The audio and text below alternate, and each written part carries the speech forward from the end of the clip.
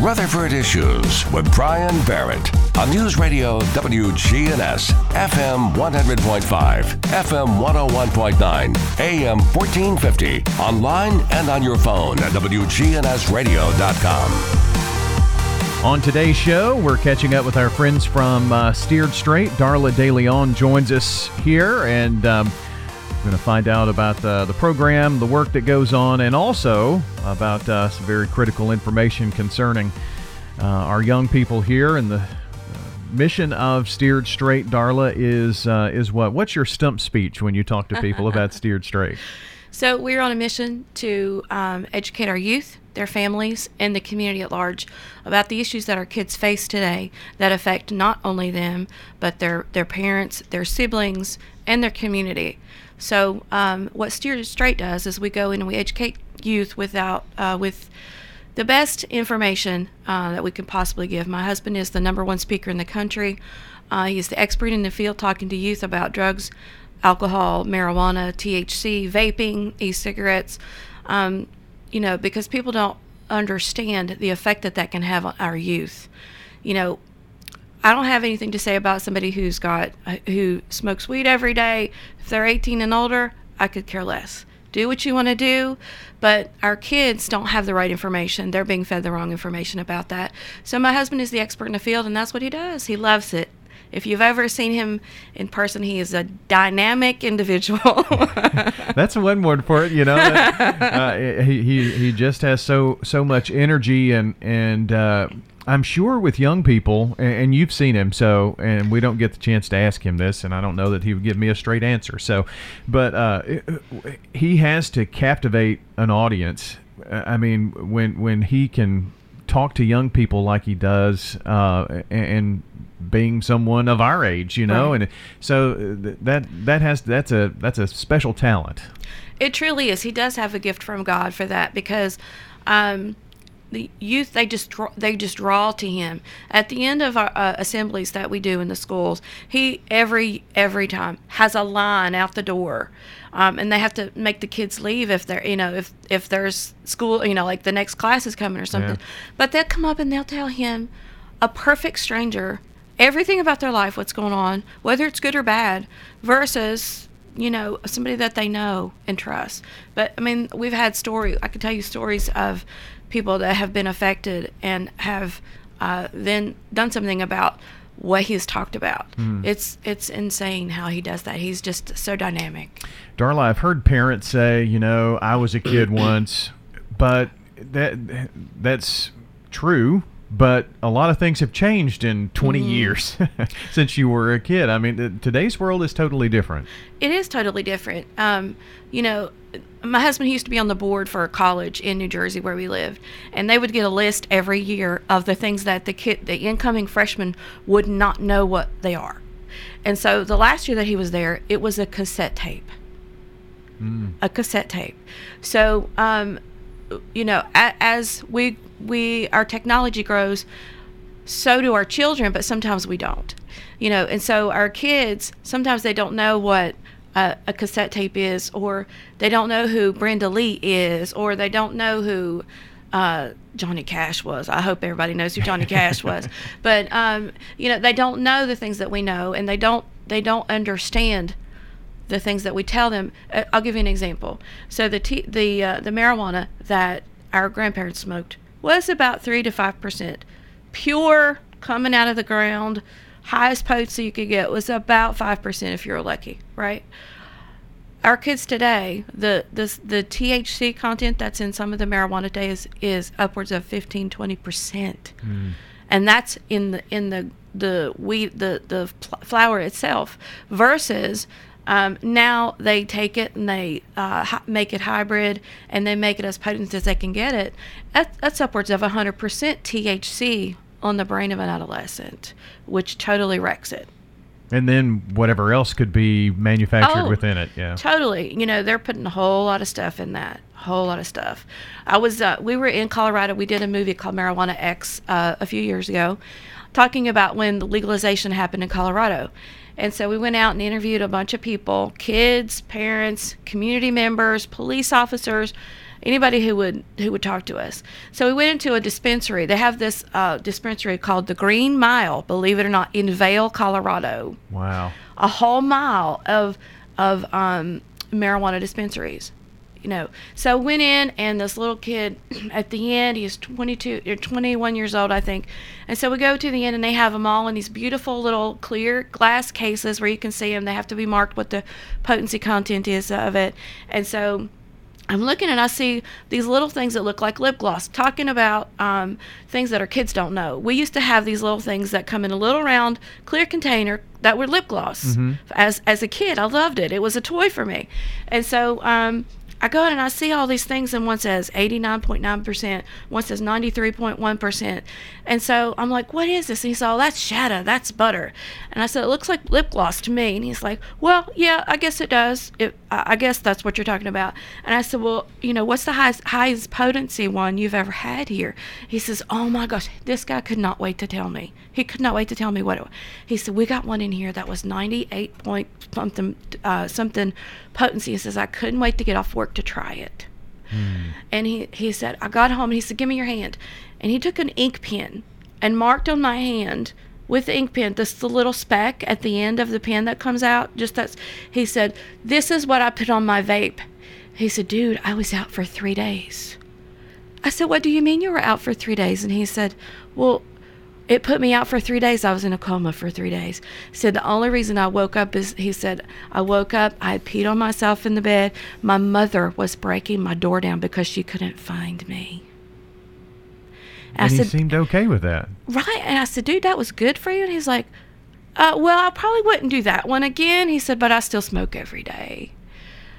Yeah, but that's what our kids, he's over 18, he can do what he wants, but our youth who are 11, 12, 13 years old, they're being targeted with that stuff, so they don't know any better. They only hear what they want them to hear. Well, he's only 3 years from being a teen, and totally. So that's what he learned as he came up, as an adolescent. So those are the same things that our middle schoolers are learning now. Absolutely, 100%. And they're getting fed the wrong information. So what we do is we go in and try to give them the correct information on, from both sides, so that they can make a sound, educated decision. Darla De Leon with Steered Straight is joining us today. And, I've heard before, well, this is what happened when in high school, and I survived and things like that. But what I don't think some people realize is this starts maybe late elementary school, and definitely by middle school. It's around. Yeah, of course. So they have peers, who influence them. I think peers are their biggest influence. Because, 11, 12, 13 years old, they want to turn mom and dad off a little bit, yeah. Right? So their peers are their biggest influence. And so some of these kids we're talking about don't have a home. They don't have a safe haven at home. They don't have other family members who could take them in, or they don't have just more educated people around them to give them sound advice. And so what they do is they absorb and they mimic what their peers are doing, just so they can look cool and fit in. And that's a part of our problem. So I can tell that you very much share Michael's passion. How did that come about for you? So as a child, I grew up with a father who was an alcoholic for all of my life, including my adult life. I lost my father in 2010 to alcohol, and if people tell you that nobody ever lost their life from alcohol, I'm here to prove you wrong.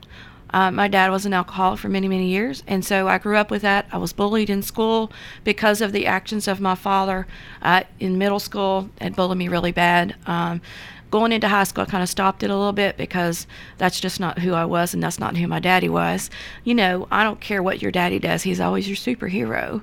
And so I had to get a thicker skin.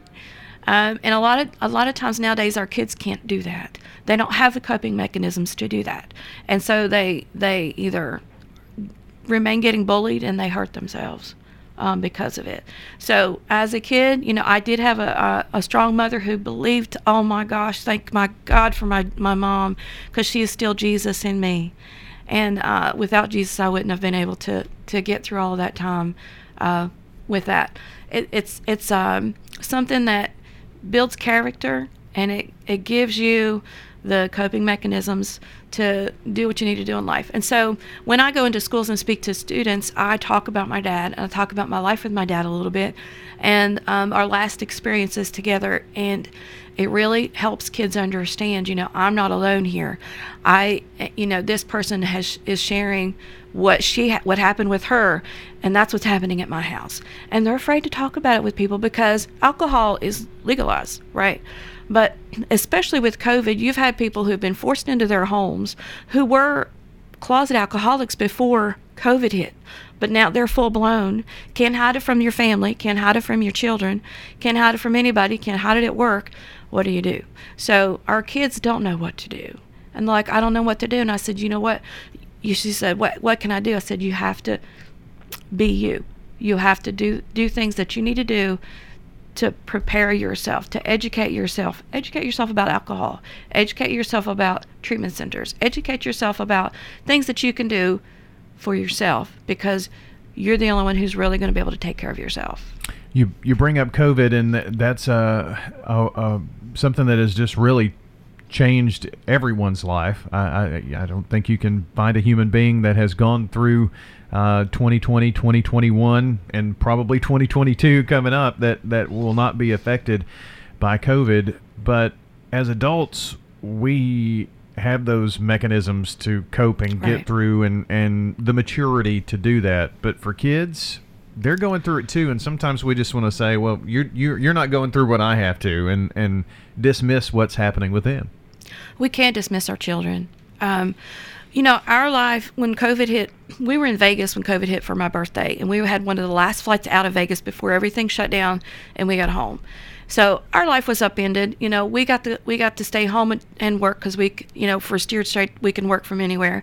So we got to stay home, and we got to, go to the grocery store. We got to talk on the phone. We did, we maneuvered these Zoom things, but our kids didn't. Their whole entire life was upended because they couldn't see their friends. Now they couldn't interact with their friends. They couldn't go anywhere. They couldn't go to the mall. They couldn't go anywhere. They couldn't do anything. So their entire life was upended. Ours was affected, but their entire existence. They didn't go to school, no structure there. They did school at home if they had Wi-Fi, if they had a home. Some of our kids were homeless if they have a safe haven. Some kids didn't have a safe haven at home. So their school was their safe haven. So what do you do with those kids? Because it's their whole entire life was upended. Ours was upended, but theirs was really turned upside down. I'll give you another example. My husband, as you know, is an A-type person. He is on the go 24/7, 7 days a week, all the time. If he's if he's going to a school, he says, "What can you get me after that? Can I go to a treatment center? Can I go to a jail or a prison after I'm done with the school?" Right? So we get home from Vegas, right? And we were on point to have the biggest year we have ever had for Steered Straight to going into the schools. We had talked to over 700 schools the year before. So in 2020, we were going to have our biggest year. And so I said something. My husband was in his office, and I said something to him, and he didn't answer me. And so I said, "Michael," and he still didn't answer me. And so we have a Google Calendar that we use for scheduling. So he can go on there, he can put stuff on there, he can see where it's got to be, the address, all that stuff.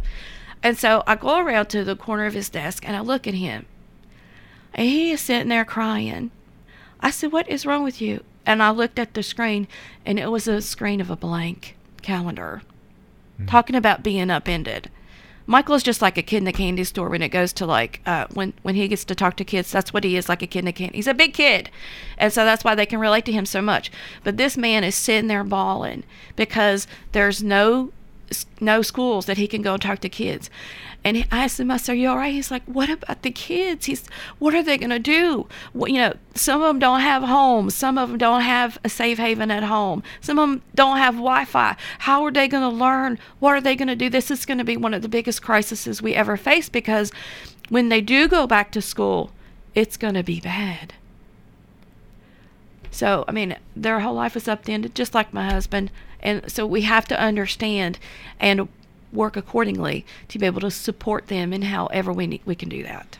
I don't know that it's going to be a little bit before we see the full ramifications of it all. We are seeing more kids involved in drugs and alcohol. Suicides are going up, and you mentioned something that I didn't think about, but after being isolated for so long and then being able to come out of that isolation and needing love and support, gang activity. Yeah, it's, our children are going to look for love where they don't have it. And so if they don't have it at home, they don't have a home, they don't have a safe place at home, they're going to find it somewhere else. And that either leads to drugs and alcohol, like you said, or gangs, other people. You can see on TikTok, especially if you ever watch TikTok, I'm really not on it that much, but when you watch TikTok, you see all these kids who are committing suicide. Why? They've been at home all this time and they have no way to cope with it. They have no mechanisms to be able to deal with isolation. Isolation is the biggest thing that takes out people in recovery as well. Isolation. We lost a lot of people in recovery last year. So the ramifications of what our kids have been through for the past year and a half, we're going to see that for years to come, because they're going to need more counseling. They're going to need more one-on-one interaction. They're going to have to catch up in their studies at school, because some of them just can't do Zoom.